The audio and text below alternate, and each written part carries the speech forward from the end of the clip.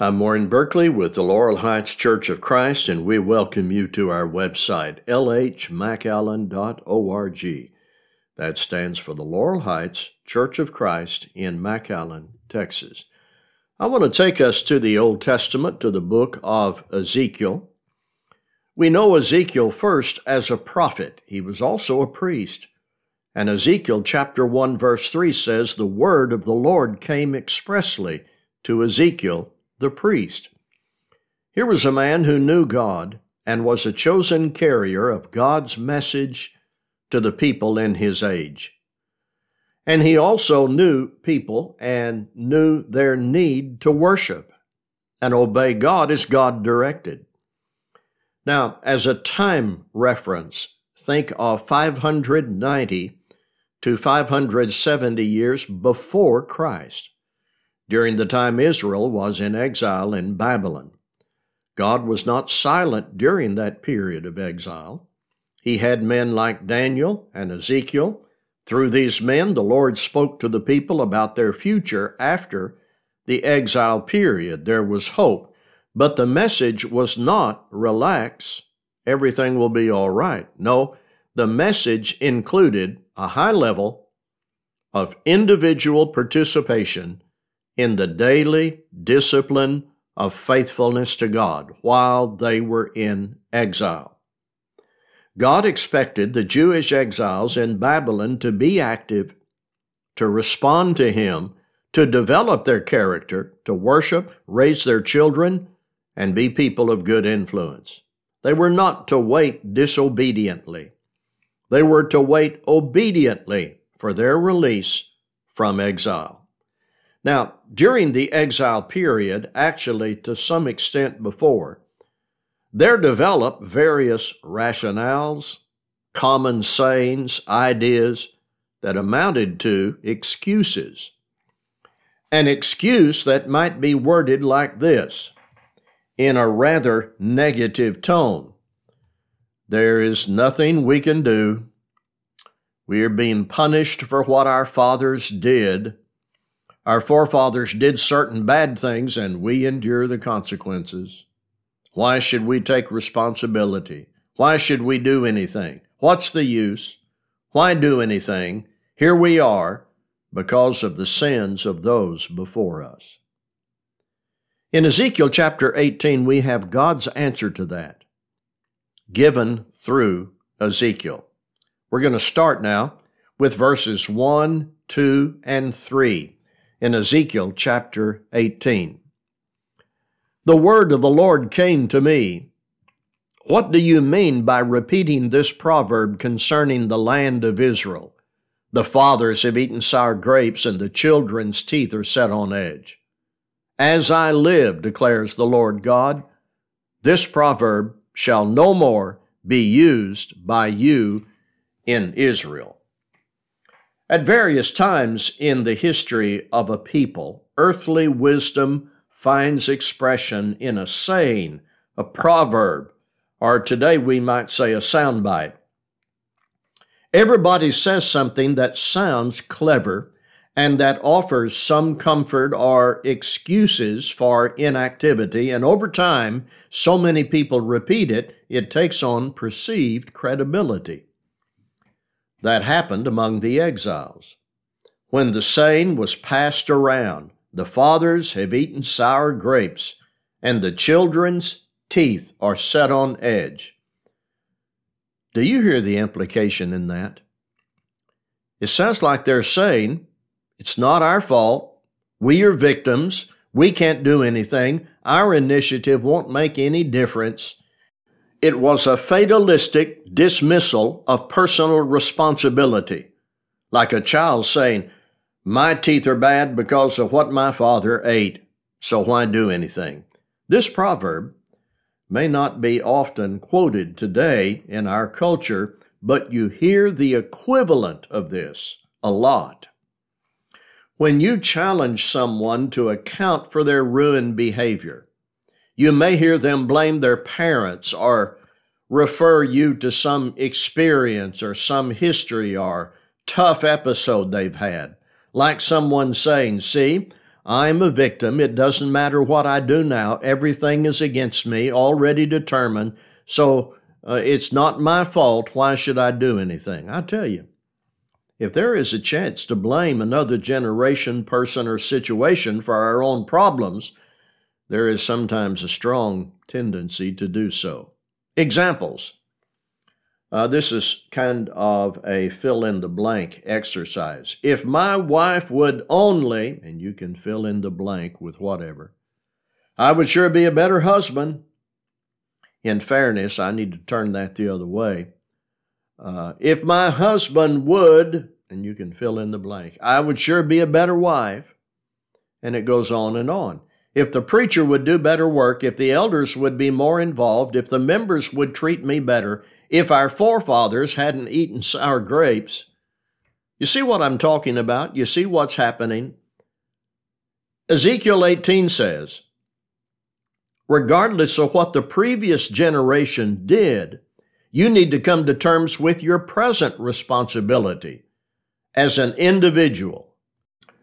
No justifying proverbs, no dismissal of duty, no excuses. If you sin, you are guilty, and you ought to be punished. Through Ezekiel, God said to the exiles, you shall not rely on that proverb. How clear is that? Don't dwell on what your forefathers did or didn't do that might have had some impact on you. Resist the common urge to use history as your justification. Don't blame history to dismiss your present responsibility. If you are just and you do what is lawful and you avoid that which is offensive to God, you have spiritual life. Your father may have been a sinner or a saint. Your mother may have been nurturing or abusive. The people in your past may have helped you or hurt you. The present matter is, no matter how difficult it may be, the present matter is, what will you do with your life now? No excuses. Will you walk in the statutes of the Lord, no matter what anyone else does to help you or hinder you? Will your resolve of heart be, I'm going to get up every day and I'm going to serve the Lord? Act like God's people, even if my forefathers didn't, or even if I had some circumstance that was difficult in my past. You see the point? For the next level of our study in this passage, in one of the most intriguing literary methods in Scripture, Ezekiel gives us 4 specific cases, all intended to stress personal responsibility. 4 case studies. Here in Ezekiel chapter 18, case number 1. Case number 1 is found in Ezekiel 18, verses 5 through 9. And the point of that is the righteous man who enjoys a healthy spiritual life with God. A righteous man enjoys a healthy spiritual life with God. Here is a man who responds to God as God is directed. He is not involved in idolatry, not guilty of adultery. He isn't oppressing anyone. He pays his bills. He's fair with everyone, no robbery, generous to the poor, integrity, justice, walking in the statutes of the Lord. These are the identifying marks of the man's daily life, showing a good heart, acting faithfully toward God. This is simply a good man. And so verse 9 says, he shall surely live. He enjoys a healthy, solid, spiritual life with God. He's alive and well spiritually. If this man continues to live in this manner, even if he dies physically and his body decays, he has the hope of life with God after death. That's case number 1, a good man. Case number 2 is about his son, and that's in verses 10 through 13 of Ezekiel 18. So here is another kind of person. This man is violent, idolatrous, defiles his neighbor's wife, takes advantage of the poor, commits robbery. Why, he is the moral opposite of his father. Have you ever known a son to be the moral opposite of his father? Of course you have. It happens and we see it. We don't assume the father failed. We assume the son made stubborn choices against the example and will of his father. The man described in verses 10 through 13 is lost. And so verse 13 says, he shall surely die. That's not about assassination or execution. It means as far as relationship with God is concerned, he is dead. And spiritual death will be his eternal condition in the absence of repentance. He doesn't get a free ride because of daddy. Because of his lack of good response to God, he is spiritually dead. The good of the Father is not transferred to the Son. Now this lost son bears a child who turns out to be good. And that's in Ezekiel 18, verses 14 through 18. See, we are now 3 generations in to Ezekiel chapter 18. First generation, good man. Second generation, not good. Third generation, good man. This third generation man who saw the wickedness of his father wanted nothing of it. Good for him. So in case number 3, there is a man who lives more like his grandfather than his father. No idolatry, no adultery. He obeys the rules of God. So verse 17 says, he shall not die for his father's iniquity. He shall surely live. Responding to God as one should, he enjoys a good relationship with God, spiritual life. Case number 4. Case number 4 is described in Ezekiel 18, verse 24. The man described in verse 24 was righteous, but turned back away from his personally chosen righteousness back into sin. Abominations, ruin, treachery. What is his condition? At the end of verse 24, he shall die. Returning to sin, he has walked away from spiritual life towards spiritual death. He has walked away from God. His parents may have been good or not. His grandparents may have been good or not. But this man in verse 24 makes a deadly choice, took a wrong turn, and stands guilty. If it helps, go back through the cases and observe at least 3 generations, father, son, and grandson. Righteous father, wicked son, righteous grandson, and then in case number 4, the apostate. What do we need to understand from all of this? Listen carefully to these points of application. Genetics is no defense against our sin. While genetic tendencies may be subjectively argued, there is no evidence in Scripture that your sin can be laid at the ground of your family tree. In fact, there is specifically a denial in Ezekiel 18 in the text we have just studied. If I may parse this into specifics, please. If you are guilty of adultery or murder or drunkenness or lying, you cannot defend yourself by claiming your father or mother committed those same sins. There is not a case to be made for fixed genetic determinism that cancels free will. If we had nothing but Ezekiel 18, we would know we are not morally locked into the conduct of our forefathers. So I seek clarity here. If your grandfather was wicked and treacherous, and your father was a long-term adulterer or criminal, I do understand it is harder for you than those raised in godly homes, but there is no force at work that causes you to sin in the manner of your forefathers. Genetics is not a legitimate defense against sin you have chosen. Genetics offers no exemption from our personal responsibility. Just as I cannot argue that I'm a sinner because my forefathers were, neither can I argue that I can ride on their coattails to heaven. We can thank God if our parents were godly and led us in the right way, but there comes a time when we must walk in the right way ourselves. We must apply what we learned.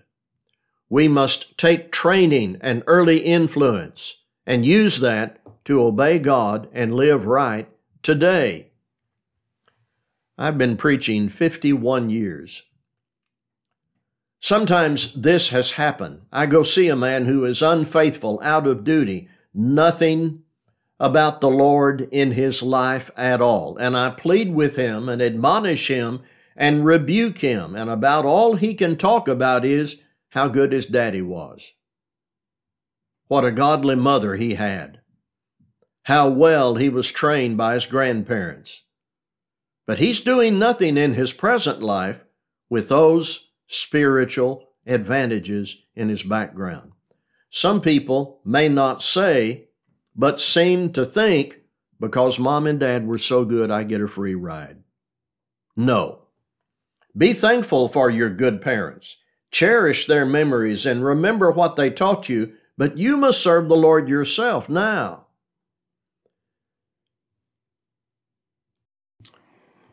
Guilt is not inherited. The text does not say, the soul that sinneth, its child will die. No, the soul who sins shall die. Never allow yourself to feel guilty about what your parents did that was wrong, or your grandparents, or Adam and Eve.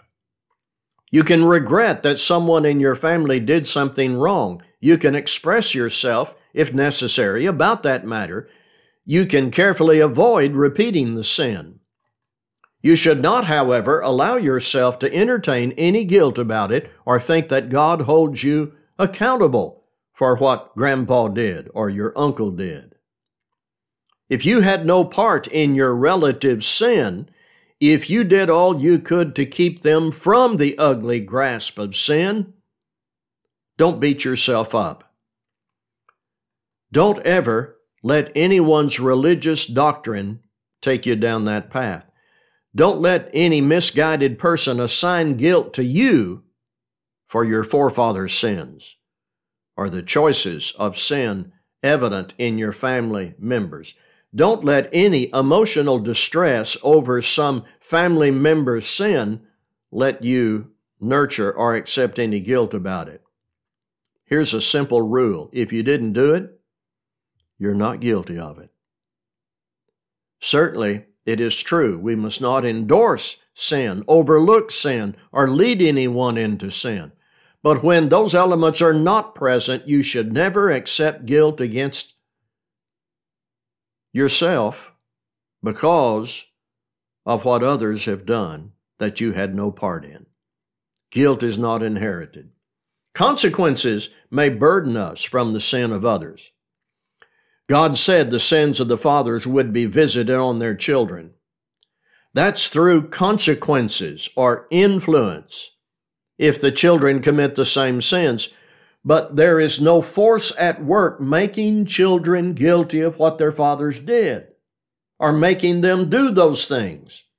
Guilt is only assigned to the individual transgressor. God's present concern is, what am I doing now? This must be said, God treats people as individuals. Yes, it is true what others do may help you or hurt you. Some parents lead their children in the way that is right, some do not. Except for Adam and Eve, everybody has always had a previous generation to blame. But after you make those judgments and tell those stories and make those excuses and plead your cases with many words, it is you and God. God will not punish you for what your father did. God will not reward you for what your father did.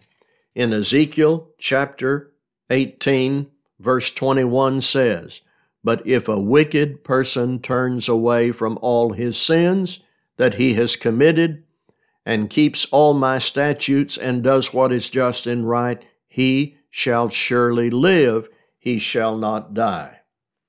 No one will be punished for anyone else's sins, and no one will gain eternal life on the coattails of someone else's favor with God. Individual responsibility, meaning no excuses, no transfer of blame. Let me tag on to our study. We must let God's Word have such a deep and living place within us. We consistently take personal responsibility and carefully avoid blaming others or seeking to creatively find some way to dismiss our initiative. Part of the fall was Adam and Eve didn't take full responsibility before and after the sin. King Saul, in that case of incomplete obedience to God in 1 Samuel 15, blamed the people. When Aaron built the golden calf, he said, "The people wanted this," and the people blamed Moses. Jesus warns us about trying to find the speck in our brother's eye while we are blinded by a 2x4 in our eye. Here's what I'm talking about. Romans 14, 12 and 13.